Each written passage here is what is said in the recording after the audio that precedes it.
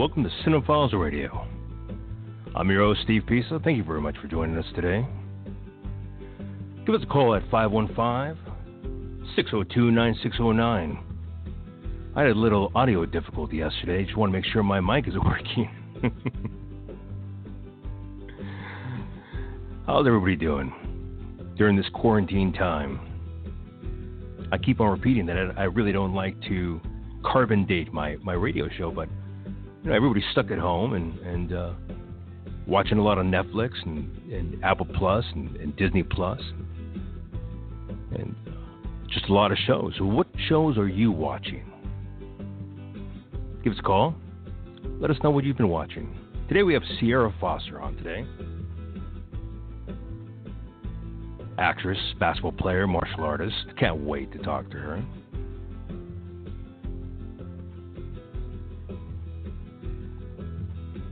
I've been watching a lot of Grace and Frankie myself.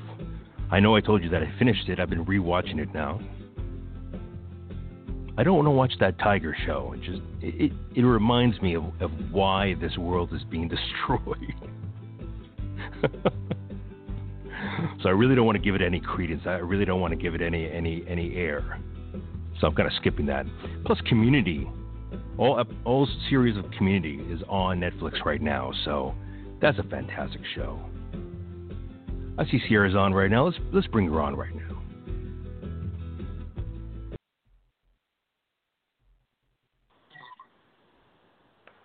Hello. Hello. Hi. Hey. How are you? Good. How about you? Man, I am fantastic, and I'm happy to be joining you. Thank you so much. Before we get started, let me ask you, I was having some audio problems yesterday. Can you hear me from my mic right now? Yeah, I can hear you. Okay, good. It doesn't sound like I'm speaking from my computer, right? No, it wasn't. It's not super crisp, but it's not terrible. It's totally doable. I would tell you. I would tell you. Okay.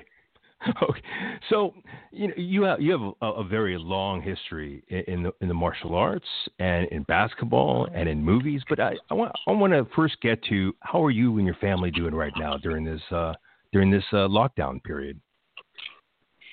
We're doing good. Most of my family is quarantined up north together. I have a few people still here, but as you can see, I'm doing a lot of work from home and I'm doing a lot of mental health stuff, and so I feel the need to be here, and I praise God that I'm healthy and able to do so. So we're doing okay. Thank you for asking. How are your family and friends doing? They're doing well. I've got a lot of family north, closer to San Francisco and Washington, what have you. So I'm a little worried about them, especially my mother, whose birthday is today. But I'm a little worried about them. But everything's going to be fine. I think everything's going to be fine. Bon compleanno, Mama. Happy birthday. So you're from Northern California. So you're not an LA brat, are you? No. I was recruited down here to play basketball in the NCAA on scholarship. So I actually lived in San Francisco for about 2 years, went to JUCO out there, and then was recruited down to Southern California at the state tournament. And prior to that, I'm originally from Sacramento. So shout out to NorCal. Shout out Sacramento. So Sacramento. What came first, the martial arts or basketball? Really martial arts. My father is a Sang Soo master. He was trained by the same master who trained Chuck Norris, and they were sparring partners, and so it was something that I grew up with, and it was just kind of something you had to do in my house. So yes, absolutely.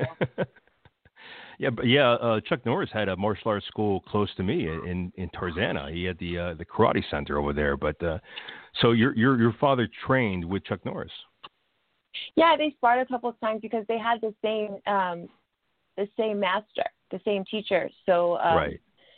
That's definitely something that as I got older, because I didn't know who Chuck was when I was little.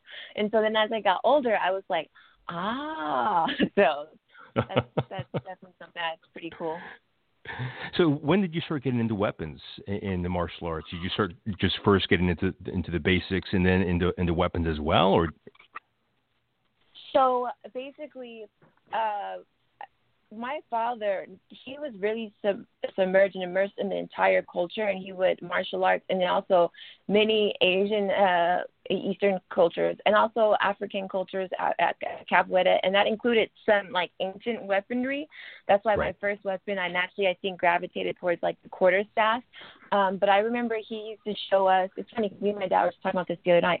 He used to show us these really old martial arts videos with these really interesting weapons, and sometimes the person themselves, given the different like style, a lot of times the animal style is just really cool, would be themselves weaponized. But there was also sometimes where we'd watch these really old movies, martial art movies from all around the world, and they had all these really unique weapons. So I always thought that that was something that was really interesting, and my father always was trying to find out new ways. Like, he's obsessed with me learning how to fight with the sai now, like little Electra swords. And really? I posted a video not long ago, with him fighting with them. I think my dad in particular, although all my siblings are trained, but me as a girl in particular, I think that he really was excited. And then as I grew and he saw my height and my physicality, he expounded upon that. But particularly when I got to Hollywood, I decided to. A funny story, I was recruited. I was at a will.i.am event showcasing one of his artists, and I was invited for a friend. I'd only been in LA for about 2 months. This was after I stopped playing basketball, and I was recruited by a modeling agency in Beverly Hills. And I only lasted there 2 months, and I stopped the modeling agency, and I enrolled in fight school and acting school. And I trained at the Academy of Combat in the Theatrical Academy of Combat in Burbank. Right. Dan and Jen Speaker. I don't know if you know them. Oh, yeah. I know them. Yeah. So, they choreographed Hook, Master, and Commander, and then they really broke down weapons for me, not only at a fundamental level, but at a film and cinematic level. So that was really cool. They trained me in parries. So I do, my weapons of choice are the quarterstaff, which is kind of like a lightsaber, or like better example now I could say is exactly what the Dora Milaje used in Black Panther. And then also the broadsword, which is like a big heavy sword that I like to wield again because of my size, which is reminiscent of Conan the Barbarian. And then the cutlass, which is like Pirates of the Caribbean. Oh, absolutely. Well, you're 5'11", so I mean those weapons must look wonderful on you. Yeah, 5'11". That's like mine. According to online, but it's so funny because my agents in the past, they would always say, you can't tell how tall you are, but I'm very proud that I'm much older. I'm actually 6 feet, and so 1 inch, 6 feet and like literally half an inch. So I think that you just have to own who you are. And later I expounded upon my training, and I trained with, I don't know if you know who Robert Goodwin is, but he trained Robert Downey Jr. for Iron Man. Yeah, and so at Film Fighting LA, so I trained with him for a year, and then I started getting to like the tactical stuff and actual hand-to-hand. He brought in wrestlers, and we would do workshop on falls. I would reenact sword fights from Kill Bill, and we would do like some workshops where we would do all SWAT and firearms. Nice. So it's just something I like to do. Yeah, Robin's a great guy. He really helped out Robert with a lot of his stuff before, and that was during a very tough time in Robert Downey Jr.'s life. So a lot of times he credits the martial arts, to helping him out through that tough period in his existence. Yeah, his story is one that I always find very, very inspirational. And I mean, what an epic comeback story. Oh my God, it just shows you anything is possible, and if you just believe in yourself and that you truly can transcend circumstance. And he's obviously launched the entire, Iron Man pretty much launched that entire Avengers franchise, made it really take off. I mean, they had Fantastic Four and some other stuff, but it just shows that, anything is possible when you believe in yourself. Well, they had no idea that Iron Man would really take off the way it did, but it really blew off the entire MCU. And when you see the end, well, at least the end for Endgame, you can't imagine him, the movie without him in it. Oh, totally. I think the one person who might have known it was John Favreau. Am I saying his name correctly? The one that directed... Jon Favreau, yeah. Yes, I can never say his name right. Yes, the directed Swingers, and even that to come from doing with Vince Vaughn and Swingers, which was like a super bootleg small production, became a classic. to, now you're like, he doesn't even have to act anymore. It's just really amazing, the power of It's fantastic. Well, Jon Favreau is a genius as well. I mean, he made The Mandalorian. Pretty soon he's going to be directing his own Star Wars. Yeah, he made The Mandalorian. He's incredible. Oh. See, he's actually someone I really, really look up to. I have like a handful of people that I truly, really, really look up to, because the way he's diversified himself and gotten so much equity and creativity in ownership in these projects, right. Over time, everyone looks at him now like, oh, he's, a genius. But even to the common person, he's not all in the forefront like that, but he's behind a lot of this stuff. And I really respect that. And that's something on a business aspect that I'm trying to get into as far as producing.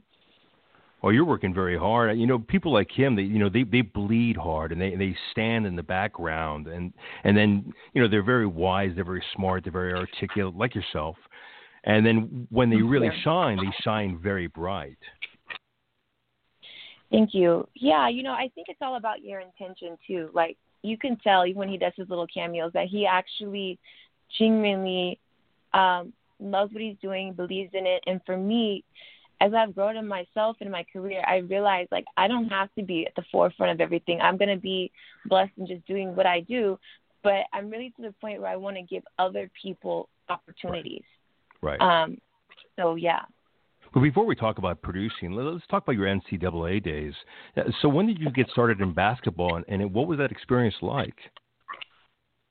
So people don't believe this, but I have the receipts to prove it. And if you go really deep on Google, you could probably find it. I don't even know why I would share that. But I used to be a little chubby wubby.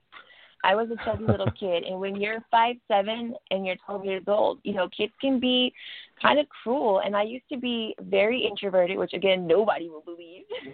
And I remember I had to take a elective the year that I was going into middle school for summer school. I took summer school, and I had to take an elective. And the only elective that was available that I could take was acting. And I remember they played the movie for us, A Midsummer's Night's Dream, and Michelle Pfeiffer played Queen Titania, and she was Queen of the Fairies. It's a Shakespeare play. It's my favorite play, and it's my first time I'd ever really seen Shakespeare. 12 years old, and everything made sense. I was so subconscious because of just my size and everything, and I saw this woman who was like the Queen of the Fairies, so it made sense that she was like, literally like larger than life, and just the fact that I was like, oh my gosh, you can transform into another person and people will enjoy it, and then you can play with other people. I thought that was so amazing to me, and we ended up putting on that play at my school in that drama class, and I was cast as Queen Titania, and it was my first time thinking like, oh, this is mine, and I was really invigorated by it. But what happened was, I fell in love with acting. So going into that school year, the way it ties to basketball is, as soon as school started, I was recruited to play basketball. A girlfriend of mine, I was going to her house, and my best friend, Elena Ortiz at the time, she's very with kids, so it's so funny how time flies. But then I was going to her house, and I had to stay there after school because my mom had to work, and she loves basketball. And so she was trying out for the basketball team, and she said, Ciera, just, come on. And when I got there, the coaches wanted me to try out. So they recruited me, and they wanted me on the team, and I had to decide between basketball full-time or drama full-time. And although I really had a affinity for drama, I am the first person in my immediate family to graduate from college. And I knew at a very early age, my mom... Really? That's a lot of pressure. Well, I saw it as an opportunity, though. I saw it as a positive thing, and my mom, I used to go to, God bless my mom. I used to go with my mom because she had a babysitter, and luckily some of her teachers were cool. So when she was in college, I used to go to her psychology classes and her political science classes and her African-American literature classes. And so for me, I was, excited to go to college. I've been in college since I was, 6 years old. So I chose to do the athletics route because I knew that it was a way that I could, everyone, we just talked about my height and my physicality, and it was also a way where my family supported me. And again, being a chubby little kid, when I played basketball, everything changed. Now it made sense. My size mattered, and I was part of a team. So acting took a back seat, and basketball took over for about 11 years. And I'm so grateful for it because it really set the foundation for my work ethic and my people skills and just life in general. Right. Well, that's incredible that your mom really set you up, and your father really set you up for success. It didn't seem like it at the time, though, when you have to go to practice every day when everybody's having fun. But I think my mom, she kept me so busy that I didn't have time to be in trouble because I was always tired. Right. Are you an only child? No. I have an older brother, Nick Foster, a.k.a. Machine Digital. He's actually the one that did the flyer that I sent you. And nice. He does a lot of my graphics. My brother he's really my secret weapon. He's a senior art director and graphic designer by trade. It seems like your family is a weapon. Oh, yeah. Google flew my brother twice to China to design the packaging for Beats by Dre, and he designed all the graphics for Transformers at Universal Studios. I mean, he's done, and that's just like the smaller things he's done. But wow. I think it was a perfect blend, and definitely we're far from perfect. And my mom ended up being a single parent, and then so my relationship with my father for a long time was strictly martial arts based. But I talk about that a lot in like my mental health live streams and stuff. But I think that ultimately I had one parent who was like preaching, strong physicality and physical strength, and then I had another and one discipline. That was like, so you fight with your mind, So I really am thankful, for both of them in that regard. And then my brother, he, was the person that just really pushed me in like a protector and is really, tells me, you can do anything. But he's very hard on me, but he just certainly believes in me. And then I have two half siblings that I didn't even meet until I was 18, and I have a half sister, and a half brother, and I just really love them. And they're also trained in martial arts. They're from my father's side, so I feel really, really blessed. You are blessed. So you had some baby weight, and were you tall? Were you tall as well, or did you have a growth spurt sometime in your life? So I don't know what happened, but I used to be really little, and then all of a sudden I had like a crazy growth spurt. But I have, my mom she likes to say she's 5'7", but I think she's 5'6". But anyways, my dad is 6'2", and my grandfather is 6'5". On my mom, that's probably where I get it from. But yeah, I got, between, I think around like 5th or 6th grade, I got really, really tall. And then I'm African American, Native American, and Italian, but, coming from a predominantly African American family and soul food, and that part of my family is from New Orleans, food was a very prominent thing, for when we would come together. And if you're happy, you ate. If you're sad, you ate. If you're bored, you ate. And so nutrition, is not really a strong point. And I also just really quick want to highlight, because I talked about this on my live the other day I was talking about this with my dad actually, but a lot of people don't know, and I'm not knocking it, and I'm proud of my heritage, but a lot of people don't know that soul food, which is like really the sitter type of food in African American culture, was actually derived from like food that slave owners throughout. And that's right. So slaves would go, that's why they call it soul food, because it fed your soul and kept you alive. So a lot of the food was actually like the fattiest part of something, or like chitlins, or like the, just certain things. And so now my family is very, very health forward. My grandmother passed from cancer about 3.5 years ago, and my family really got like alkalines, and my mom actually researched holistic traditions and kept her alive 1.5 years longer. So we really changed our diets, and we just really promote like health. But I was a little chubby wubby because we were not with a lot of money. So Right. Well, you mentioned soul food. It's very interesting about how slave music as well started gospel music, started country music, bluegrass. Yeah, rock and roll. Started rock and roll, then started pop. I mean, you wouldn't have any of that without the old time music and the old time food as well, which blew up in Louisiana. Yeah, because you have the difference between Creole and Cajun. Totally. Yeah. I just think that there's so much of there's always something like what we're going through now that can be seemingly negative. Right. Clearly, slavery was like the ultimate form of negativity right. and oppression. Sure. But there always can be some positives that come out of things. Right. We grew out of it. You know, it's a lesson to be learned. I mean, there's a lesson to be learned from all experiences.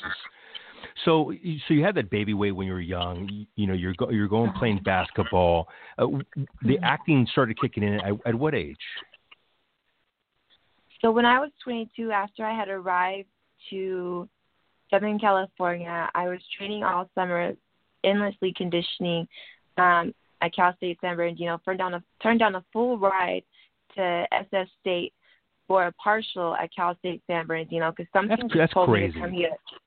Everyone said that. Everyone was like, "That's freaking crazy." I also had an offer to St. Mary's and also wanted to play volleyball at Atlanta, and I don't even play volleyball, and then also won. And we always recruited from the state tournament. So for me to take that school, everyone was like, I was a finalist in the state tournament and a captain, but something was just calling me. And lo and behold, the day before my first preseason game against San Francisco State, I literally snapped my patella, which is like a tendon in your kneecap. And, you know, I actually ran track and field for 4 years.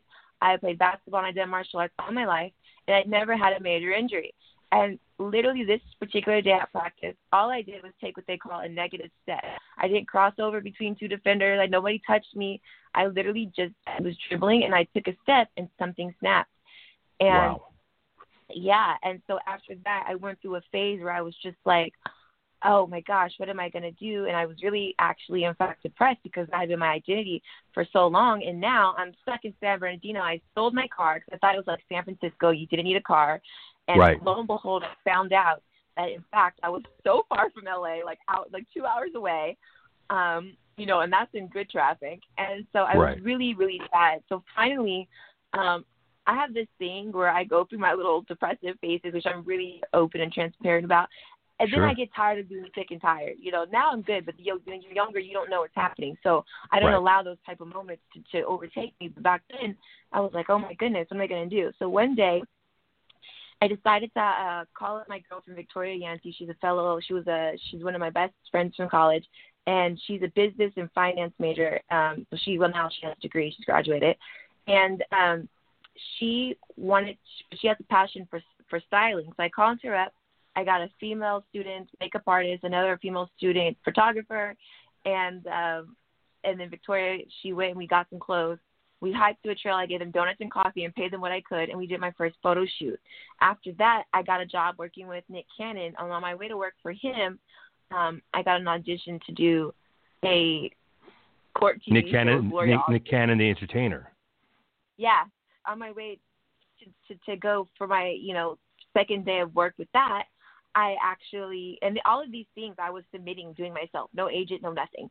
And so on my way there, I got an audition to go to, I was doing these things to LA Casting, to go to this Gloria Aldrich, the lawyer now, and she had a court TV show back then. She was a judge. So long story short, I walk into this room and there's all these older veteran actors, and they're all dressed ready legal proceedings, in that type of attire. And they were having these mock debates, and they kept giving us these scenarios, and then people had to jump in and act them out. So I waited until one really resonated with me, and then something just took over me where I just jumped in. I just started improvising and going for it. So they started reading off the people that they wanted to stay to do the show, and I was the very last name they read off. So I ended up doing that, and even though in my opinion that's a very random form of acting, it was my first time on television, and I really fell in love with it, and I was like, I can do this. And fast forward, I had an opportunity through the Italian Film Festival to go to Cannes, less than a year later, just a couple months ago. My life just random things started happening. I met the Italian Film Festival owners, and then I ended up translating their programs because I was in school and I was a student, because all they had were interns that were not exactly versed in English. So Right. I ended up getting an opportunity while I was still in college. My teachers let me go, and I took my homework with me, and I went to Cannes. I met all these amazing celebrities, and I said, you know what? I could totally do this. And I came back, and that's when I enrolled in my first acting school. That's incredible. Do you think the discipline that your mother and your father instilled in you helped you along with those episodes, as well as basketball, I would say? Oh, yeah. I mean, I've had more losses in basketball than victories, but I'll be honest, I've only been on championship teams since I was 12. That's not a brag. But I will say I learned more from the losses. And the losses that I had, in fact, were huge losses. I mean, I lost by 2 points at the California State Tournament, as a finalist. I made it, we won our conference. I went to the state championship when I was in high school. And, we lost that in the game before the championship. So at the end of the day, those moments of training for something relentlessly, losing and coming back for more. They say the definition of success is defined by, going from one failure to the next without a loss of enthusiasm. And I truly believe that. And my way of doing that mentally, I feel like I ascertained from my mother, and the way I do that physically, I think I got from my father. My father held me to a standard, because in martial arts, it's all about respect, as you know, as a black woman martial artist. But with my mother, she was always saying, if you're going to do something, you're going to do it to the best of your ability, and you're going to do it with integrity, and you're going to do it as a team player. So I would always become the captain of every team, and I didn't necessarily want to at the time, but I was going so hard and doing my best that I guess it always came to the forefront and resonated with whomever I was around. So definitely all of those things. I love the saying by Denzel Washington, where he says, if you want to succeed in life, learn how to fail. Ooh, that's so true. That's a good one. Yeah. Yeah, totally. Because when you said you lost more than you won or what have you, it goes to show that you learned how to recoup from that. You learn how to succeed despite situations, and that could really go into acting, because a lot of people get turned down for roles, get turned down for this. They take it very personally, and they can't even move on. But it seems like you can move on. When you were in Europe and you were going through this in Cannes and what have you, was there a specific moment you felt like, I can do this? What moment was that? Okay, so these are so random, and I'm only telling you this because it's not. I don't want to be like name dropping, but there was two things, and they're so random. There's three things. So I was at this premiere for the movie, The Paperboy, and it was starring John Cusack, Nicole Kidman, Zac Efron, and David Oyelowo. And so basically I was able to go through my connections with the festival. Earlier that day, it was produced by Avi Lerner and also Lee Daniels. And so I actually met Lee Daniels, and earlier that day. Oh, yeah, he's fantastic. So later at the party, he introduced me. I don't know if it was earlier that day or at the party. I think it was earlier that day right before the party, because everybody goes from the premiere, and it goes from day to night, and we walk over to the venue. And so he goes, "Oh, Ciera." Yeah, I was with a bunch of Italians, and he goes, "Oh, Ciera, have you met Cuba?" And Cuba Gooding Jr. was there. And it's so funny to me because you have to remember, I'm a kid in college. I'm a freaking basketball player, and I'm a kid from Sacramento. So, and here I am, freaking France, meeting Cuba Gooding Jr., talking to Lee Daniels, and going to this crazy party. And so I just kind of shook my head, and then we all went inside and watched the show. So after we walked to the party, and we're at the buffet line, and they had all this amazing French food.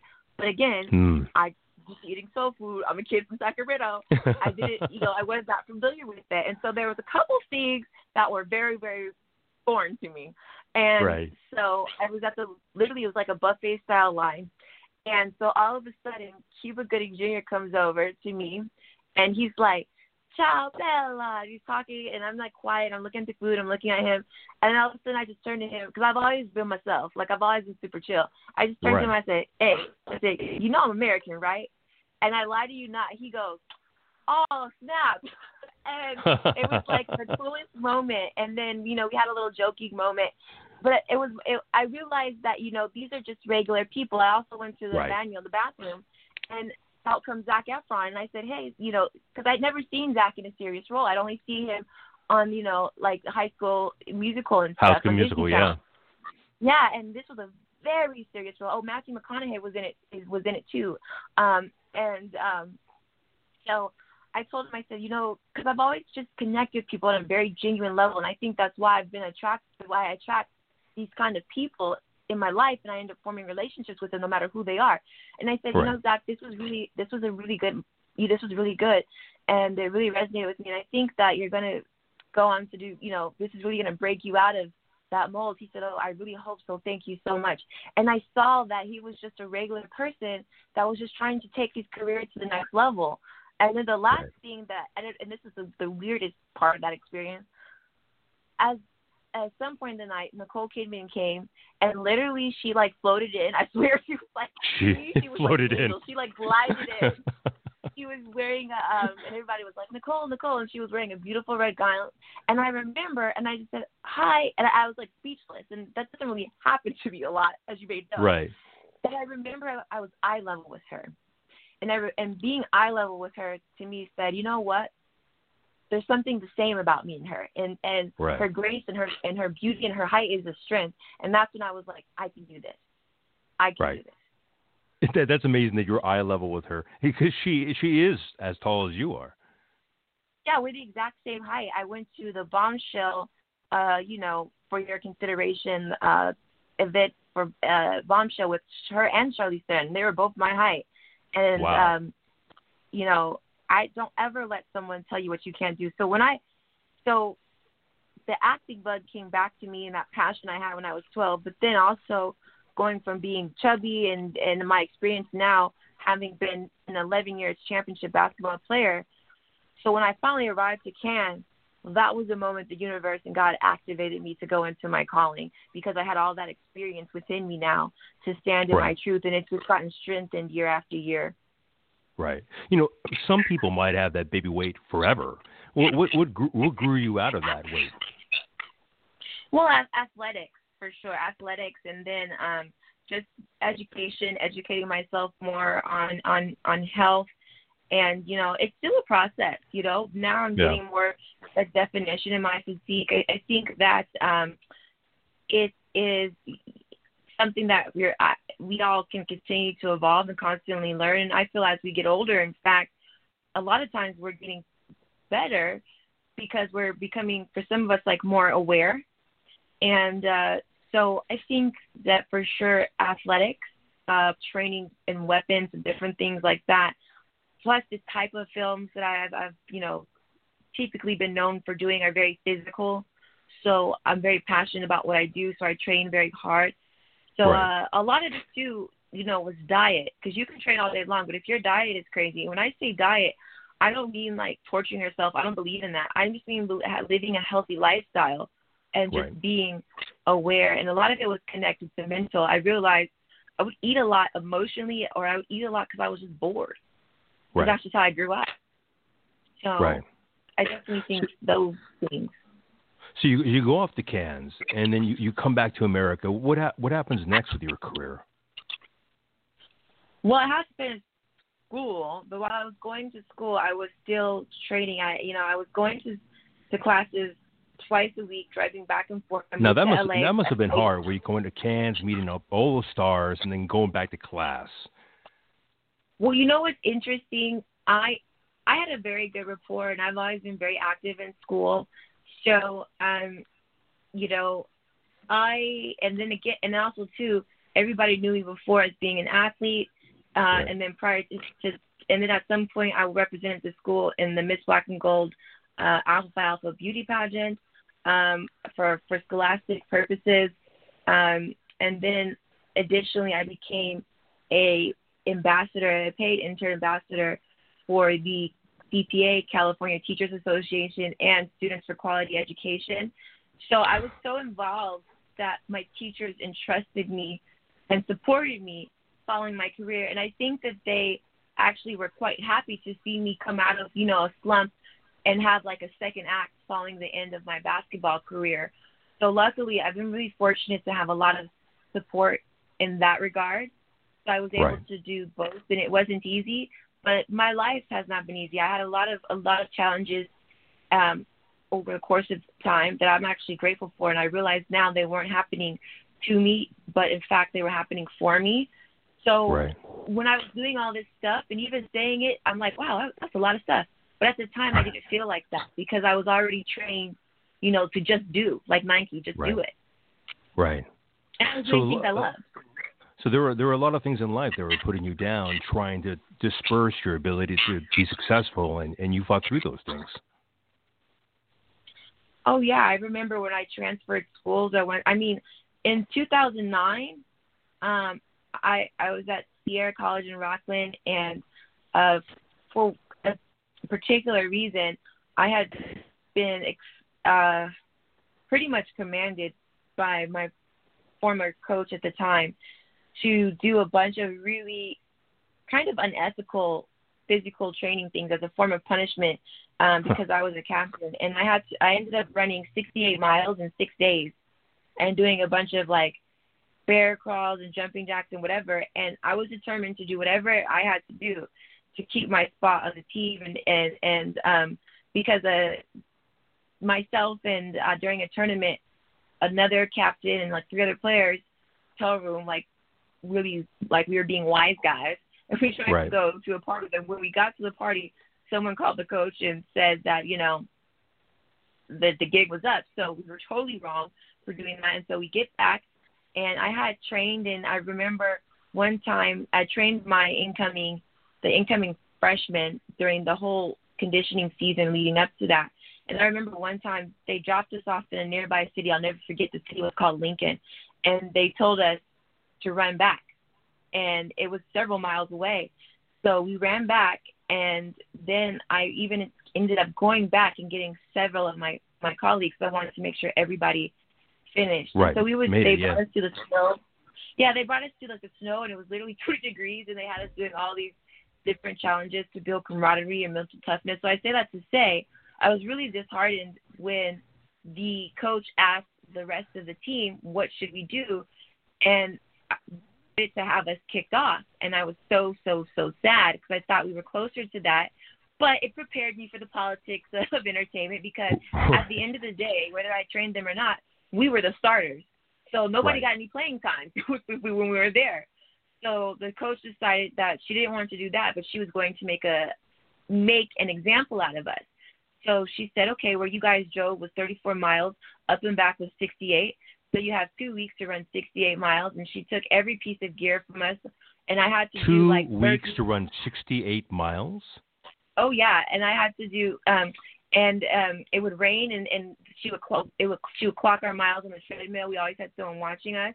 And if it wasn't raining, we had to run outside in the hot sun in Northern California around the track. And again, somebody was literally watching us, tallying every single thing we did. We had to do bear crawls on the football field. I remember for every game shoe, home and away, because when you're an athlete, you have a home gear and you have your away gear, you have your workout gear, your workout shirt. I had to do something pretty horrific for every single piece of gear that I owned, and I slowly got it back, which was also mentally demoralizing because, I'd be on the bench and I wouldn't have I'd have different shoes than everyone else because she didn't give me my shoes until I earned them back, or I'd have, to wear a away jersey even though I was playing at home because she wouldn't give it back until I got it. So I went into overdrive, and we had one person drop out, but we banded together, and we ended up finishing in 6 days. We ran 68 miles in 6 days. So what ended up happening is we turned into real badasses, and then we got back to practice, and we were just running laps around people. We were just, going logs. We turned into globetrotters, So that was great. But unfortunately, one day I ended up collapsing because my body, even though I finished everything, My body was just shot, and a teammate of mine ended up drinking out of my Gatorade, and she had mononucleosis. So I was hospitalized for mononucleosis, strep throat, dehydration, and exhaustion, and I was hospitalized right before Christmas 2009 for 12 days, and I lost 18 pounds. And I actually almost died, Steve. My nurses were incredibly sick. My mother stayed with me every night. And then one particular night, she just had to go home and shower. My aunt stayed with me. And one nurse that was a bit cold all the time, she never really spoke too much to us. She called my mother, and she said, if you say anything about this, I will deny it. But your daughter's not in good condition, and we're going to lose her. And I really felt like I was dying because the doctor we had was supposed to be a seasoned doctor, but he kept giving me Dilaudid, which is 8 times stronger than morphine. And I was it is. Getting out. Yeah, and he kept signing it off. It was supposed to only be given every 4 hours. Then he would sign off every 2 hours, and I would just wake up. Hold on a second. You're going through all these respiratory issues, and he gives you Dilaudid, which is actually a breath suppressor as well. Well, that makes sense because at the end of the day, I would literally just forget. I would wake up, forget how to breathe, and I'll be very, very candid with you. I literally felt myself slipping away, kind of going to, I guess you could say, the other side. And I was so scared that I just said, you know what, Mom? I don't want it. I mustered up all the energy because I couldn't even talk. I just said, you know what? They're going to kill me. I said, I'll just go with the pain. I'll fight through it. I'll just fight through it. But my body wasn't. That's more than unethical. That's immoral. That's incredible. Yeah. So now I go through all this crap with the coaches. Also, too, I'm a student athlete, so everybody sees me, the whole campus. I'm, like, humiliated, all the faculty. And then I get hospitalized. And I remember I had, basketball players, football players, my friends coming. And these are grown, huge athletes just bawling, crying because they literally saw me on my deathbed. And so that night when that nurse called my mom, she said, if you say anything, I'll deny this. But your daughter is not doing well. They don't know what they're doing, and I've done research, and you need to demand a specialist, and you need to demand she's put on steroids. So my mom, being the rock star that she is, because my mom, she's all about peace and love and no violence, but when it comes to her kids or anyone's kids, if it comes to, like, doing the right thing, my mom is a lioness, and she does not care. And I think I get my tenacity for activism from her. So long story short, she demanded that they bring in a specialist. They brought in a young Indian doctor, probably a little bit older than I am now, and he put me on prednisone steroids. Immediately, my lungs opened up, and I started breathing, and I was released. I had a fainting spell after that, and then I had to take half a year off because my spleen was enlarged. So they said if you get hit, it could rupture, and you can bleed to death internally. And my red blood cells have still been a little jacked up ever since then. But I've been through some stuff. So, and I thank God for those experiences. But my point in saying is, things haven't always been easy. Right. But I've overcome, and so far I've made it through 100% of my worst days. Yeah. That coach really should be fired. I mean, that's an insane thing to do. You had all these things going on with your breath, with your lungs. He gave you a breath suppressor, and it shut you down. I mean, you're lucky you're able to breathe. You're lucky you didn't die in the middle of the night. I'm going to be completely honest with you. Oh, and I literally thought when I got out of the hospital, I had one more. I tried to go to Victoria's Secret to buy my friend a candle to thank her for taking me to the hospital when this initially happened. And I guess I was overheated or whatever because I was super fatigued. I had on a wool sweater. And as I was fainting in Victoria's Secret, I looked at my mom because I knew I knew they were going to call the ambulance and I was going to be hospitalized again. And I said, Mom, I don't want to die. That's the last thing I said to her. And then I went down. Wow. But yeah, you're right. I definitely felt like I was on the brink of death. Well, thank God you were saved. Go ahead. Go ahead. Say this. No, go ahead. You'll say this. Oh, I will say this. I remember the night before, that God is so good, the night before that nurse called my mother, I remember saying, because I couldn't talk, I was so weak, but I was going to have tubes all down my throat and stuff, and I said, God, if you bring me through this, I promise you I will not be mediocre. Because, when you're an athlete and you're young, you get away with a lot of stuff, and, you're popular and all this type of stuff. And I said, I will change my life. And afterwards, that's when I ended up, after a year, half a year later of, not being able to do anything and just, having to go to school. And when I was in school, I still had to go to study hall and do all the different things like an athlete. And I ended up transferring by choice once I got healthy. Took a drive down to San Francisco, I'll never forget it, with my mom. And I went to San Francisco City College. They were the rivals, but they always went to state, and they were one of our rivals. And I met with their coach. And it was funny because I walked in, and I was the captain of the other team up north. And I remember I saw the captain, and she was like Foster, and I was like coach. And it was like my first negotiation. I was like, this is what I want to do. And she was like, well, we don't take any crap. And, but I think everyone heard about what had happened to me. And she's like, really? I'm not going to take anything on you, but I'm going to be there for you. And she was. And so I became the captain of that team. We went to state. And that team, actually, the conditioning was even crazier and harder in the last conditioning, but I was able to do it. Right. And, long story short, it was totally unethical. And unfortunately, my mother, she just, she could have sued, actually, the city. She Absolutely. really could have. 100%. But she was afraid. She didn't want us to have backlash, and she just didn't know. Right. Do you believe having technically a near-death experience helped you to have a different perspective on the future of your life? Oh, yeah. So when I went down to City College, I lived down there by myself, had no family there. I would get up at 5 a.m. I would go to study hall. I would train. I became the captain of that team. I got on the dean's list. I had a 4.0 GPA. I mean, I was just so happy to be alive. I was like, I'm going to earn a scholarship. I'm going to go to the state tournament. I'm going to be, and I'm going to be the captain of this team. And I did. Right. I did all of those things, and I had no time for nonsense. Right. But you didn't take that scholarship, though. Okay, so we went to the state tournament, and my cousin actually was the captain of SF State. So I got called to go to an open gym with them. It was actually my tryout. They call it a run. So I was called to do a run with SF State, and I don't think the girls were necessarily thrilled about getting up on a Saturday at 8 a.m. to work out with me. And also maybe they thought because my cousin was a former captain, or because we went to state, and we were the city college, junior college down the street, and then they were the big college, the more famous college, and they didn't have a great season.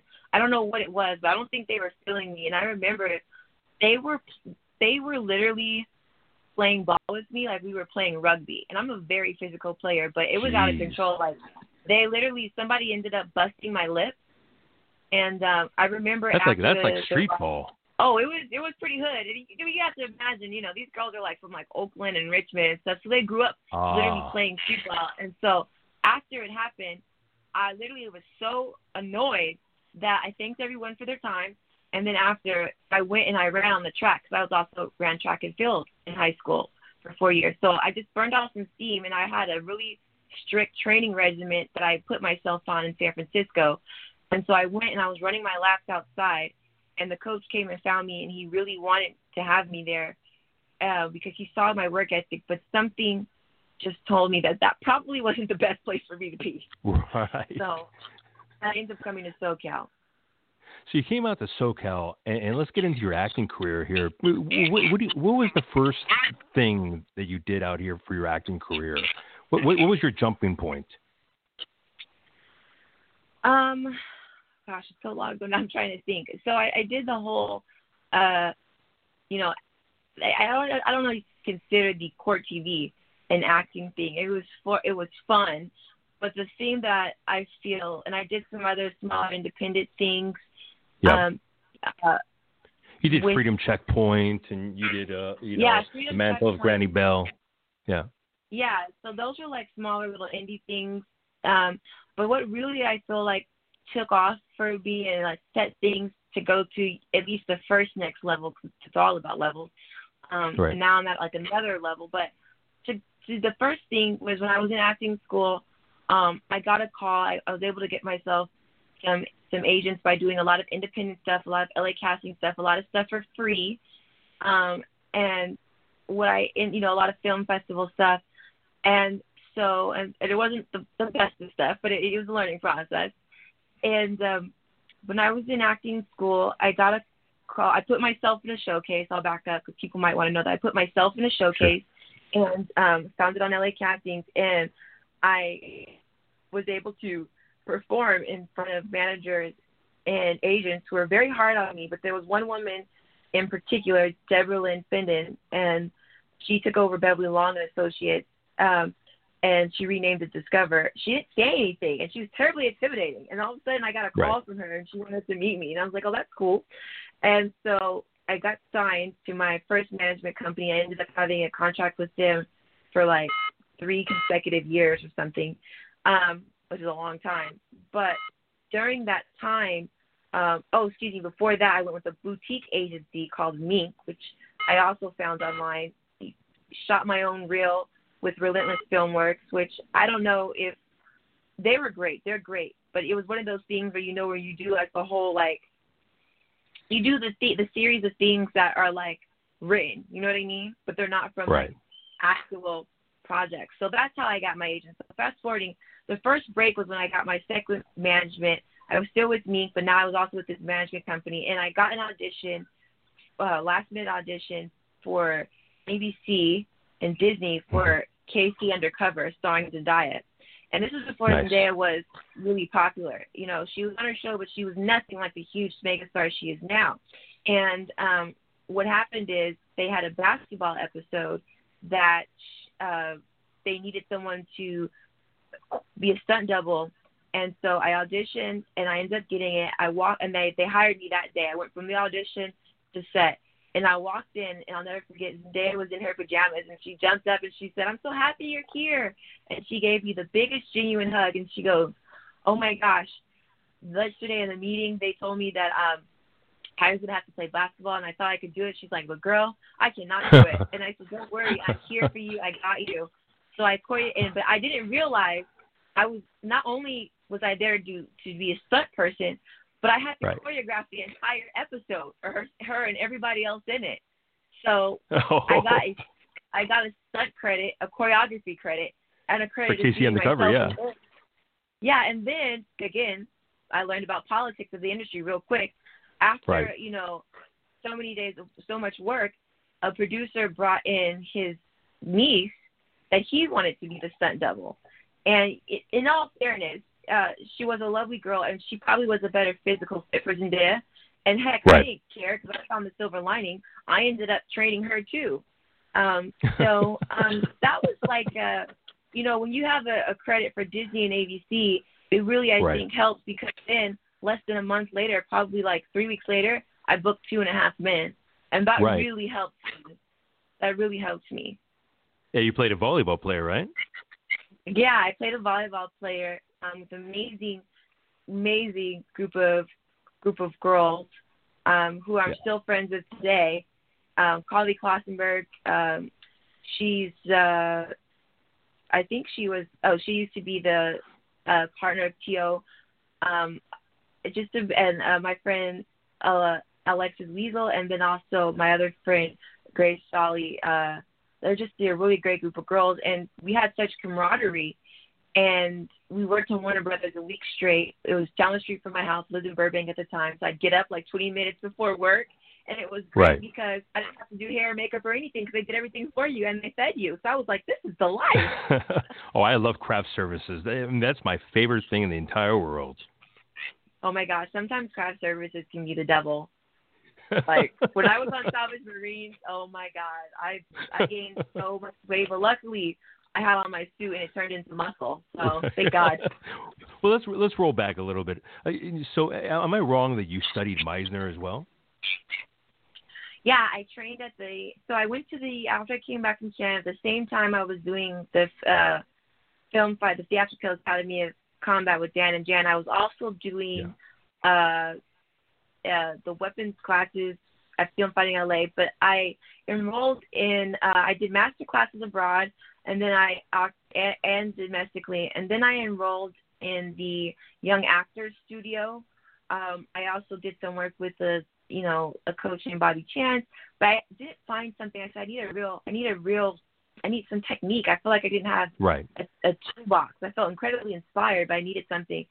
So I ended up doing an interview. I got accepted to the Sanford Meisner Center, which is the only school that Sandy actually, certified for Meisner, because he built it himself. Right. And he taught Martin, who taught Ranjiv, who taught me. So, and then also Martin would come and guest teach us. So it's direct lineage from Sandy himself. And when you teach Meisner, because I know everyone teaches Meisner, I think that's wonderful. But when you teach Meisner the way that he intended it to be taught, you have to not only graduate as a student of Meisner, but then you go back into the program as an apprentice for like 3 to 4 years just to be a teacher. So that's the lineage that I came from. And I was in the intensive program. And again, true to my life, it became super intense because everybody in my starting class dropped out. So instead of being in the Crow program for 2 years, I was in the program for 2.5 years because I was in a holding pattern for 6 months, and I would merge. I probably merged with 6 different classes, and everybody ended up dropping out. So I would just keep merging with another class until I graduated. Wow, I was the lone survivor. I was the last you were of the tough. Mohicans. That's right. So you went off with 2.5 men, and you went into straight out of Compton. So you're hired for that gig.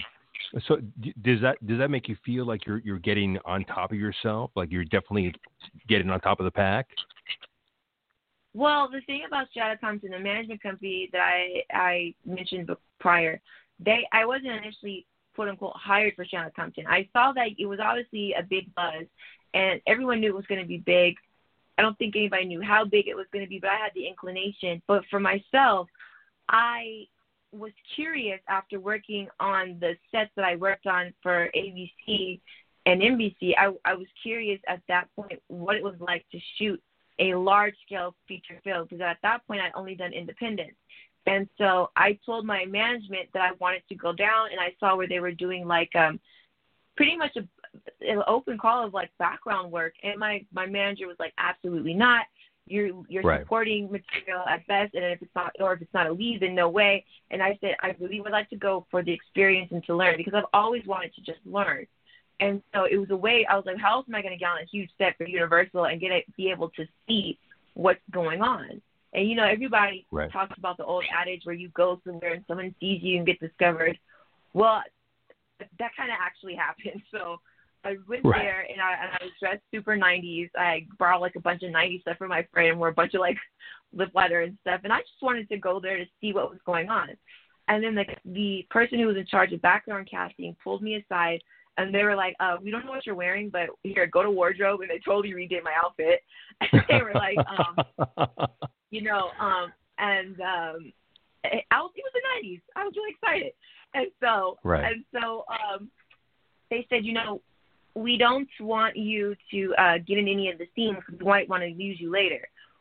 So cut to about 8 hours later, it's getting dark, and they actually busted in people that actually lived from Compton and Inglewood, which was really interesting and kind of cool. And but things were getting a little crazy, and I was in, they were doing that big concert scene that's famous, and so I think where we at the Forum, I'm not sure where we were, and so I ended up going to where was it? Oh, I ended up seeing F. Gary Gray, who directed Law Abiding Citizen, The Italian Job, and now the latest of the Fast and Furious franchise.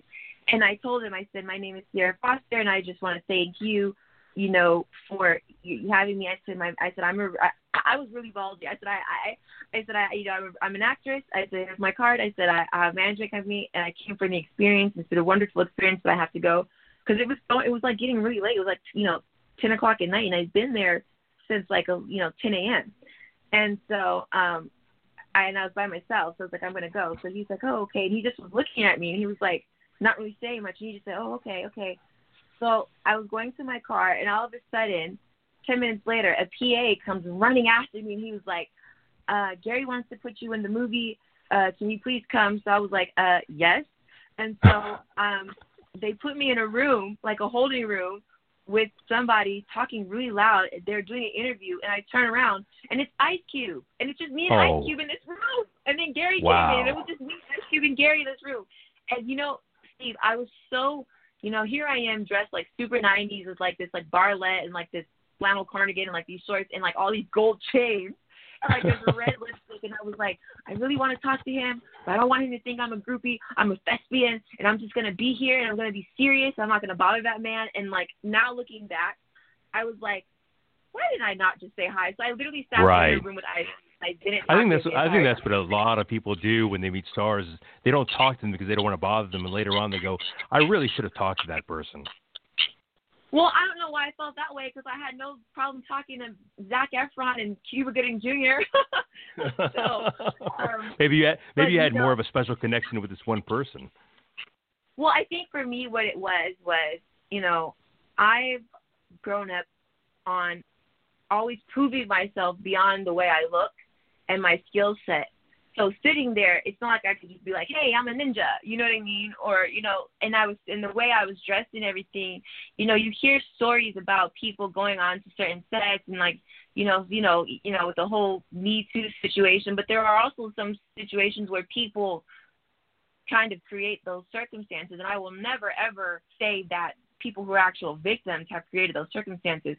What I'm saying is there's a fine line between professionalism and for me, I just didn't want to cross that. And I had never, this was an entirely male-dominated set.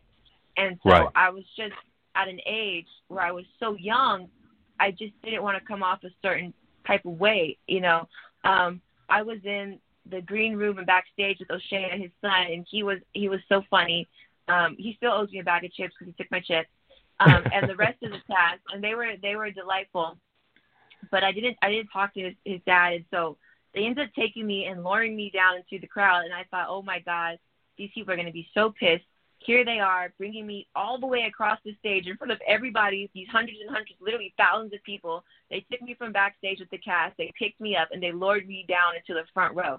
And they said, okay, when we say action, Gary said, O'Shea is going to pull you up on stage, which is Ice Cube's son who played Ice Cube. He's going to pull you up on stage, and you just got to dance with him. And we're going to give you enough camera time that you get credit. And I was like, sounds good to me. And then in my mind, I was like, this is going to turn into a speaking role. And what ended up happening is they said action, and the people were lovely. They were so, so lovely. The rest of the crowd goers, they were actually quite happy for me. And they said action. And all of a sudden, this girl runs on stage, and we didn't know what was happening. And so we just kept dancing. You can just see me actually in the film, just surprised and just keep dancing in the audience. She runs on stage, and she grabs O'Shea, and she, like, puts him in, like, a death grip. And nobody knew was, like, this part of the film. Is this real life? We didn't know what was happening. And so the guy next to me turns, and we're literally acting as the camera's rolling, and he goes, girl, I think somebody took your spot. So what happened is Gary had to come in and yell, cut. It took them 20 minutes to get this girl off stage because she literally was just like a crazed fan. And at that point, they didn't have enough time to go back and reshoot my scene. So I'm in there, but what would have been probably a feature was like a 2-second part. That sucks. This is the only words I can use right now is that sucks. Oh, I have so many stories. But at the end of the day, I won't take up all the time with the stories. But, all of these things built mental toughness. I got an audition to play, you remember the show Pitch? They are in the Major League Baseball League. And basically that show, this is the heart-wrencher. But I've since dealt with it. So I have to share it because it's Cinema Files Radio. Please do. The short version is I got an audition to play that. And that role was originally written for a Caucasian woman who's a Southern belle. But my managers got me in at the time because I also used to play softball. And so me being so athletic, they were like, okay, we'll see her. So I practiced with my Meisner coach. But when I read the script, I had been on so many rival teams, as we've discussed, that I already knew what it was like to be on a team where you're not wanted. So you kind of have to just have a certain swagger about you. And that's just who I was because I was an athlete. So I went in, and I was like, I know what this is. And there's a beautiful scene that happens in the beginning of an actor's career, especially when you're training, you're in school, where you don't have all these layers of it's not jadedness, but I was so raw and authentic that I was able to really bring my authentic, genuine experience as an athlete and growing up playing street ball and having to be with people from Oakland and Richmond and having to adjust from being like a, suburbanized kid, from Sacramento. And so I brought all that swag into my audition, and casting loved me, and then they brought me straight to a callback with Dan Fogelman, right, who also is the creator of This Is Us, so many other wonderful shows.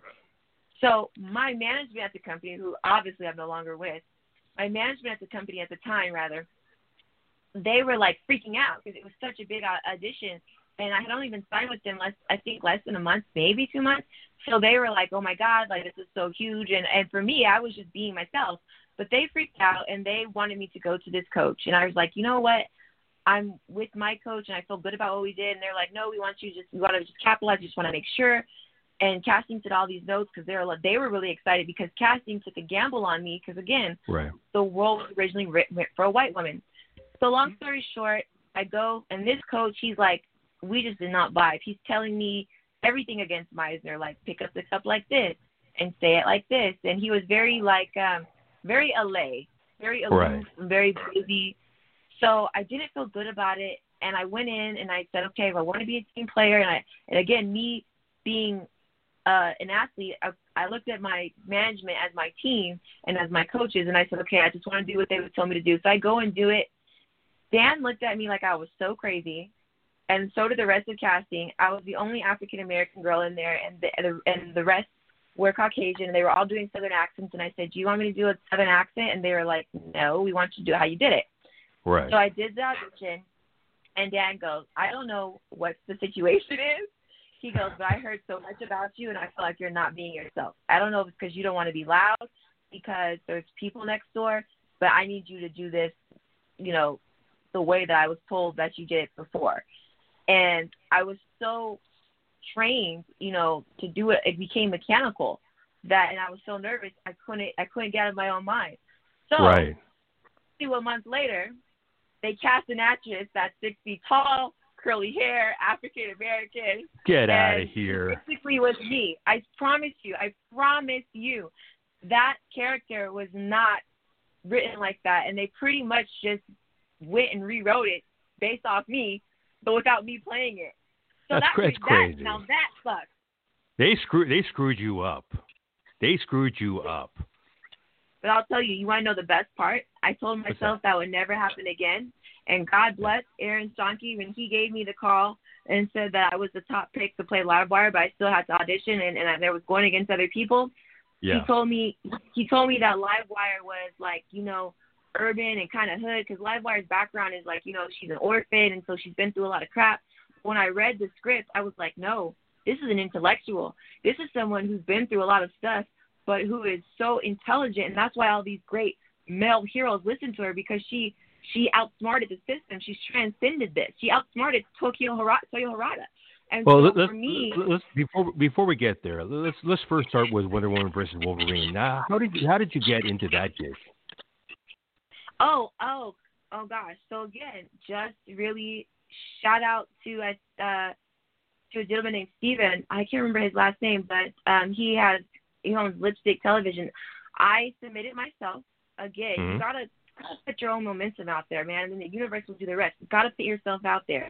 And so I submitted myself to an LA casting audition to play a series about actually a group of lesbians. It's something I totally had never done, but it was outside of the realm of what I had been doing, and I wanted to stretch myself, and I wanted to show something that was so the opposite of me, but was inclusive, but theatrically was a challenge and was unexpected. Right. So it was on LA casting. It was for very little money, and I remember coming back from Las Vegas and getting the alert on my phone the next day, and I was like, oh my God.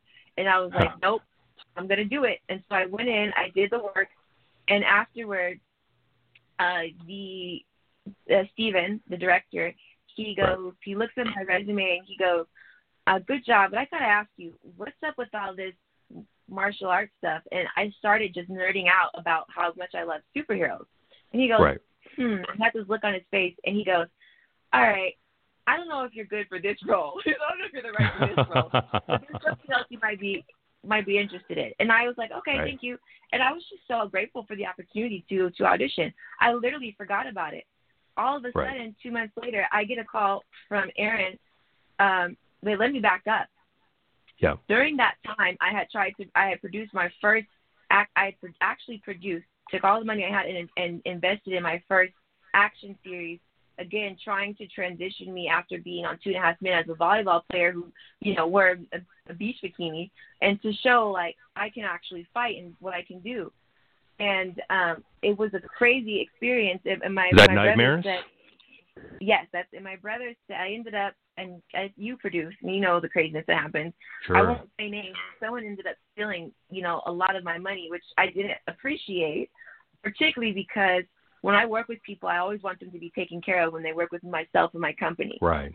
And so when you steal from me, I'll make money back. I'm not, I'm not incredibly rich, but when you steal from other people, that's when I have a problem, because when people come and they work hard for me, I will give them what I have, and that's what I did. So when the person stole the money, I took that very personal. And my brother's, machine, he told me, this is what you should be doing. And he pulled up Bat in the Sun. He said, these are the type of things you should be doing, because we both love superheroes and we both love X-Men.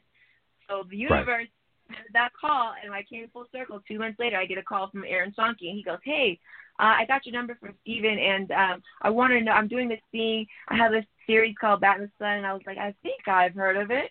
And he's like, and we're doing Wonder Woman versus Wolverine, and I want to know if you'd be interested in playing Storm. So I was like, all right, well, what are we talking here? Are we talking like a static shock type of electricity? Are we talking this? And I started talking in like nerd talk. And then he goes, you're hired. He's like, just do the accent. Just do the accent and give us a measurement for the suit. He was like, show up. I was like, all right. So that was awesome. And well, full disclosure, I met you on that set, and you were lovely. You were articulate. You knew your character real well. Because I thought I was going to talk to you about your character, and you just went off on your character, their powers, her backstory. I was like, Aurora Monroe? Yeah. Yeah, you tried I remember now. It's all coming back. You tried to play me.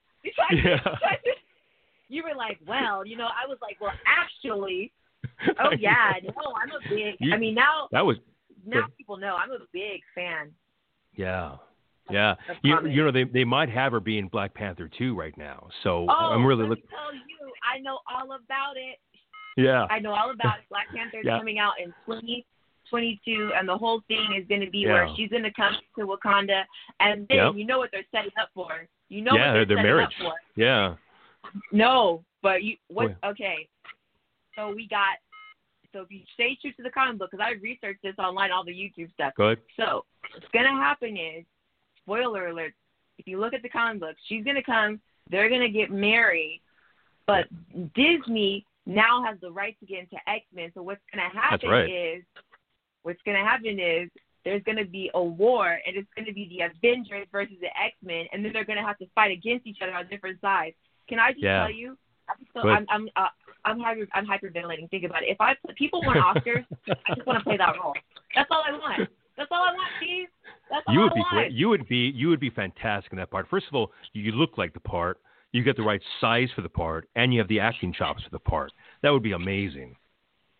Oh, man. Well, growing up, I'm so humbled to be Livewire, the real Livewire, first time in live action. That doesn't get better than that. But tell me about Livewire and how that happened with Adnan Hassan and Aaron Shank. That's an incredible part. I saw the entire series. I remember going out to the AMC and watching you play that character and going to the after party. You were amazing in that. Thank you. Yeah. So coming full circle, I'm learning from the pitch experience when Aaron, now who I'd known for, a couple years, but I didn't talk to him. So, I remember being at, I still have the picture. I remember being at a barbecue summer party at the Roosevelt, super LA hotel, which I never do. But me and my boyfriend at the time, we were there, and we were just like, hanging out. And I remember we were at the party, and I was like, yeah, summer, life is good. And I remember getting a call, and it said, Aaron Schonke, Bat in the Sun. And I was like, I got to take this. I got to go. And, like, and it literally was like the Bat thing. Like, you would have thought they were, like, assembling the Avengers. I was like, I got to go. Right. I got to take this. And my boyfriend was like, what's going on? And I ran outside of the hotel because it was super loud. And I'm like, yeah. And he's like, hey. And Aaron, as you know, he says a lot, but he can also be very discreet, but he has a way of convincing you. But I realized after we hung up that I knew nothing. He was like, hey, so there's this thing, and it's going to be cool, and you're going to like it. I think you're good for it. You're my top pick, but, there's other people you got to audition against, and it's a thing, but you're going to like it, and it's cool. Are you available? And I was like, yes. And so after I talked to him again, I knew nothing of Livewire. They couldn't exactly reveal all of the details, but he told me that, like I was saying, that this character was very urban and all this type of things. And when I read it, I was just like, no, that's not what I get from this character, and I had to do my truth. And I realized I wanted it so bad, but I had to do my truth because I could never let what happened with Pitch happen again. And I'm grateful for that happened, because although it's a great show, Pitch ended up getting canceled. But I've been Livewire, and I'll probably be Livewire forever. Even right. Well, you look a lot like the character from the comic book as well. So because I picked up the comic book. Wow. They started making the comic to look like me, but I also looked like the character before. But I talked to Dinesh, the former Shishimi. I can never pronounce his last name, but he's a former. I don't want to do it injustice, but he's the former owner of Valiant, and at the time he was the owner. And he told me straight up, he said, the fact that you made that theatrical choice is why you got hired, because I nailed it with my voice and my inflection. So I pulled a bit from Storm, but I took, the elements of being on the streets and all my experience playing with athletes from like Oakland and Richmond. So the Livewire, you notice she has a certain swag to her, but she's also incredibly articulate. And I have to really give a shout out to my brother, Nick Foster, Machine Digital, because we worked on that for like 3 hours. I put on a jumpsuit, and I like literally put beeswax in my own curly hair and made it look like they were dread, and did my own makeup. So it was like superhero-esque, my version of Livewire. And I got the job. And I remember at one point, my brother looked at me, and he goes, "You're going to ruin this for us." And he's like, we just, so it was a good time. But all of these experiences, my point is, all of these experiences where I quote unquote failed set me up for a bigger win. They weren't setbacks; they were set up. Right. That's a great way of looking at it. I saw Vin Diesel's Bloodshot, and what's interesting is I think more people watched the Bat in the Sun Valiant work than they saw Bloodshot, the movie that came out in the theaters. I think so. Yeah, I think I think they did. Yeah. So did you enjoy being on? Did you enjoy being on the series? Oh, I was spoiled. I was so spoiled, Steve. Like I mean, the thing is, you're in that circle of like all my colleagues and my castmates, and I mean, to be with, first of all, Kevin Porter is like turned out to be, one of my dearest friends, and then to work with Michael Rowe from Flash and Arrow. John Hennigan is like the nicest human being on the planet. JDS is like a brother to me, and I grew up watching him on Power Rangers.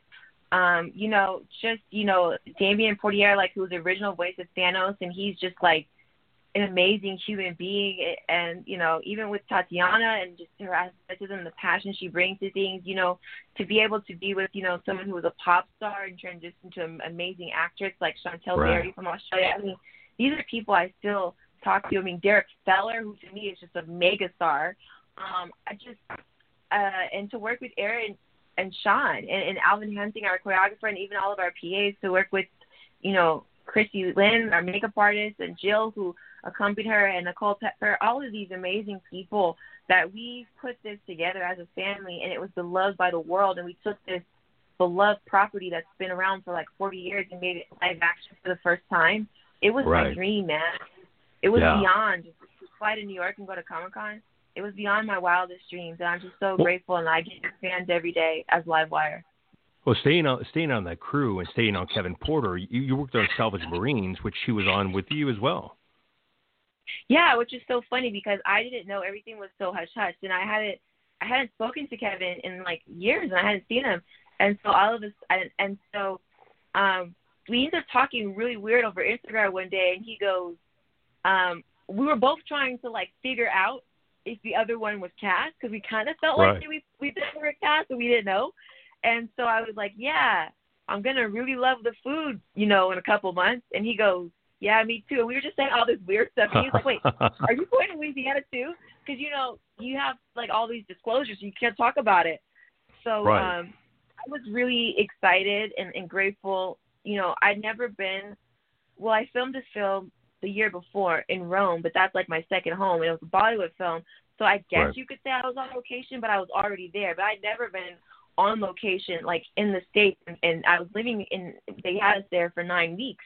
And – I'd never had that experience before, so to go through it with the comrade and a friend and colleague who I think so highly of was really a wonderful process. And that they say when it rains it pours, but on the other side, when there's sunshine, it really shines. And so at that same time, I was getting nonstop auditions because I also got a new manager when I was on Salvage Marines, and so I was getting nonstop auditions. So I was doing 16, 12-hour days. And then I'd have to go and audition. And Kevin Porter, he has the acting school, the young actors class. And so he was really helping me with all that material. And so was Elle Lamont, my shout out to Elle, my homegirl from Alita. She plays also a boss. She played the three bosses, Boss Taggart, Boss Marsters, and Boss Ulanti. So that was an amazing experience. I've been really blessed, honestly, working with Armand Asante too, who played, the Sicilian head of the American Gangster, one of my favorite movies, and so many other great films. I just been really blessed, and I'm just grounded in gratitude every day. Well, the film was directed by Sean Piccinino, and you have Casper Van Dien in that film as well. How was it like working with these two people? This isn't the first time you were with Sean as well, but I think this is the first time you worked with Casper Van Dien, right? It was the first time I worked with Casper. In working with Sean, I had met Sean briefly at a con, and Sean did like a cameo. He was the bar owner in a scene with Armstrong and Archer in Ninja, but I actually didn't work with him directly, and so I was really, really humbled when he called me and asked me to audition to play a role in Salvage Marines. And then after I didn't even necessarily have to audition, but I wanted to audition, And after they got my tape, I ended up getting a character that was extended. And then after I started working, my character was extended again. Because Salvage Marines, it can go Game of Thrones real fast. Like, people get killed off like crazy. So I'm just grateful that, as now I think I'm not dead. So that was a wonderful experience. Sean has a really, he goes by like the dancing director. He has he's like a kid in a candy store. He really loves what he does, and he shows up to work with an enthusiasm every day. And he really cared about the cast and everything. And so to me, it was a pleasure to work with him and to kind of see things through his lens. In regards to working with Casper, I remember watching Starship Troopers as a kid. It was like one of my little guilty pleasures. So just once again, watching, being able to work with someone who you've seen when you were younger, it always has an interesting type of nostalgia to it. And I will say that as someone who was also on the producing aspect of the project, he had a lot that he took on with that. So to see him show up every day and the physical training that he was doing for that role was really insightful, and hats off to him for having done that. We talked a little bit about producing earlier today, about how you really wanted to take advantage of that and do more of it. What is it about producing that you want that attracts you to it, and how much more producing do you want to do in your life? Well, I'll be very honest. I think that as an actor, we live in a great time where you can have equity in projects, because it's almost like, when an artist doesn't own their own music, you could be the number one artist, but maybe you're not making an income. So to me, I want to work I don't mind working hard, as we've talked about this entire time, but I also want to work smarter, and I want to own something. You know, everybody says they want to be a brand. Well, I want to be an entity. I want to be a franchise, one that is diversified and one that is able to, with these streaming platforms, create and sell content that's already created, and partner with people. Because when you can do that, then you can truly, be it in front or behind of the camera, not only have income, but you can also truly tell authentic stories and show your talents. And I just got tired of waiting for other people to give me opportunities, and I feel like I have the talent, the education, and the wherewithal, especially since I've been in politics, which to me is not much different than producing. So I felt that I was more than capable, and it's something I've always had an affinity for, and I think that I needed a lot more experience in life, because everybody wants to produce, but a lot of people don't know what that is or what it entails, and there's different kind of producing. But I realized a strong suit that I have is being able to connect people and make deals happen. That's you know. So I have no doubt about that. Thank you. I could be a line producer if I wanted, but if I was going to do that, I'd rather be acting. But as far as you know, being at the level of getting EPs, and also too, I'm connected with an amazing network of people, because ever since I was 20 years old, I was in Canada, and I've met people like B. Daniels, and I'll be learning all these amazing people. So I just told myself, you know, girl, you're either going to wake up and work all your life for someone else, or you're going to work for yourself. So I believe that stories for people who are, you know, minorities or women, or people who are you know, disabled or somehow disenfranchised, those stories need to be told. And as long as I have air in my lungs, I'm going to strive to do that, as well as create a business enterprise for myself and my family. Well, it was a pleasure having you on the show. I mean, you were a wonder bot. I mean, you're incredible. But before we go, let me ask you a question. There's a little girl in let's just say San Francisco, who has a little bit of a baby weight and plays basketball, is looking into acting. She wants to become a lot like you. What advice do you have for this person? I would just say now more than ever, but in life in general, you're not defined, number one, by your appearance. And people may not, one of my favorite quotes is, people may not remember what you did. People may even forget what you said, but they will always remember the way you made them feel. And so if you have a gift inside of you, or a calling or intuition, or a talent, feed those things, feed your hungers and not your fears, and bring the table to the table so it transcends your physical, whether you're a size, it doesn't matter. And always strive to be healthy first and foremost. I don't strive to be skinny, and I don't strive to be, you know, quote unquote thick or whatever. I strive to be healthy and to show up every day as my best self. And Oscar Wilde said, you know, in the end, everything is okay. If it's not okay, it's not the end. So no matter what happens, just keep going, because so many things in life we don't understand when we're younger, but they're, you know, and I say this even to my younger self and to that girl, these things in life are not happening. Life is not happening to you. Life is always happening for you. The last thing I'll leave is that in Genesis it says, because I'm a person of spiritual faith, but I think there's a lot that can be taken from many religions. But in Genesis it says, you know, and I do believe in God, it says that all things work together according to those who believe, even the bad. So things are never against you, and just keep going, because you never know what's around the corner. Right. Well, I'm a true believer as well. Ciera, this has been an amazing interview here. How could everybody get in touch with you? How could we look at you at Instagram, Facebook, Twitter? What are your tags? Okay, so I'm really active on Instagram. It's Ciera, Ciera Foster, Foster official. And I will announce here, I started 2 new Instagrams. One is called, this is my first big announcement, one is called Courage Over Fear, and it is a platform for people to share mental health stories and get advice and be a community and overcome. And I will be putting my live streams on for mental health, because I have 3 degrees in psychology and behavioral science in the fields of psychology, ethnic studies, and women and gender studies. And that's the word courage _ OVR _ fear. And then I have another page that I'm starting with my dad that I'm super excited about called Ciera Foster Combat, where we are going to be doing personalized combat consulting and 10-minute martial arts hacks. So that's pretty cool. And we're going to be teaching some ancient teachings and also talking about some holistic stuff to get people, just keep people going mind, body, and soul, especially during this time. So that's Ciera Foster Combat. And then my Twitter is Ciera Foster _ and I have a fan page on Facebook, Ciera Foster.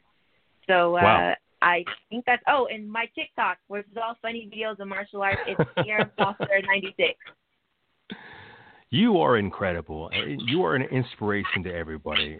Thank you so much for being on the show today. It was truly a pleasure.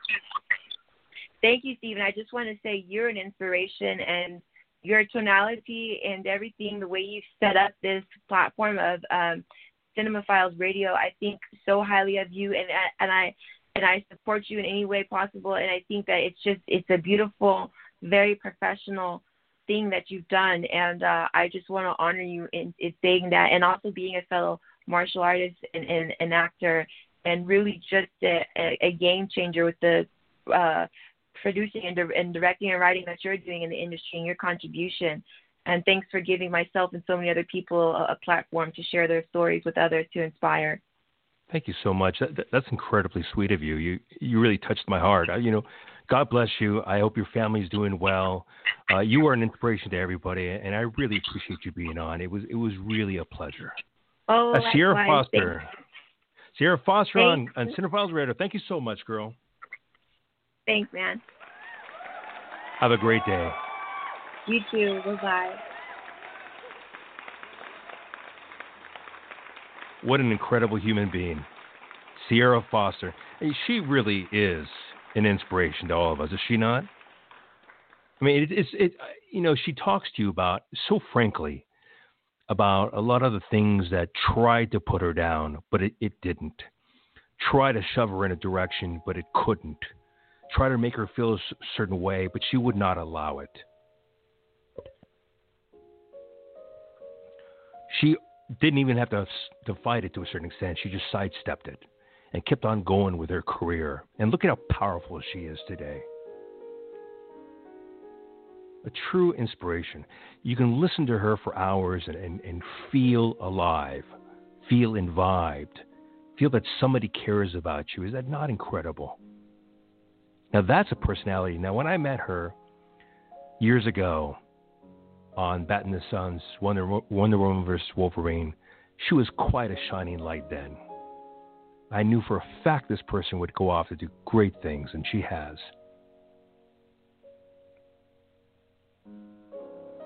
Ciera Foster, you are a true blessing from God, and we all appreciate you.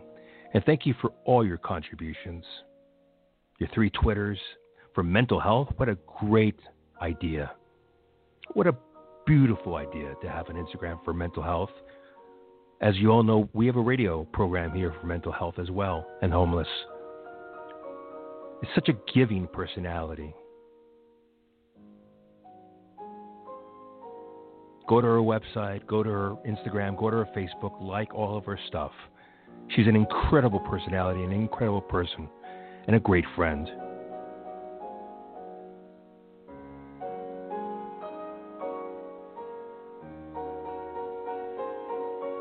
And thank you, all of you, our audience, for coming today and listening.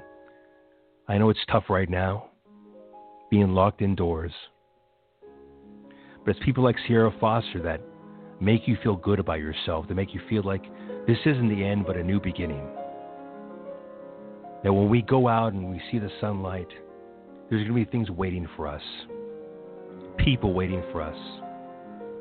Just listen to her entire conversation about overcoming diversity, and you feel a sense of positivity.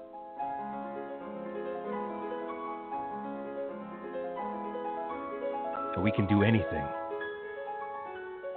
especially if you set your mind to it.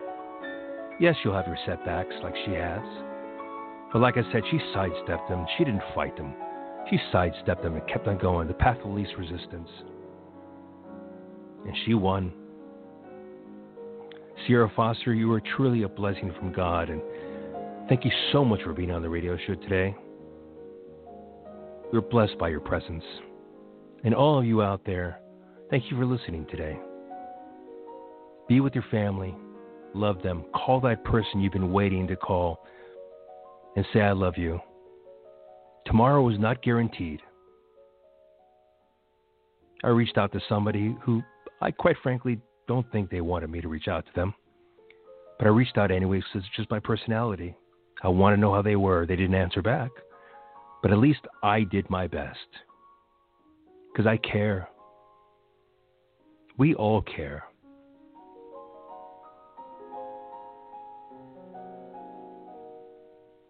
Take care of yourselves out there. Love yourself. Love each other. Be safe. God bless you all for listening today. This is Cinema Files Radio. I'm your host, Steve Pisa. Thank you for the blessings of this show. I'll talk to you soon.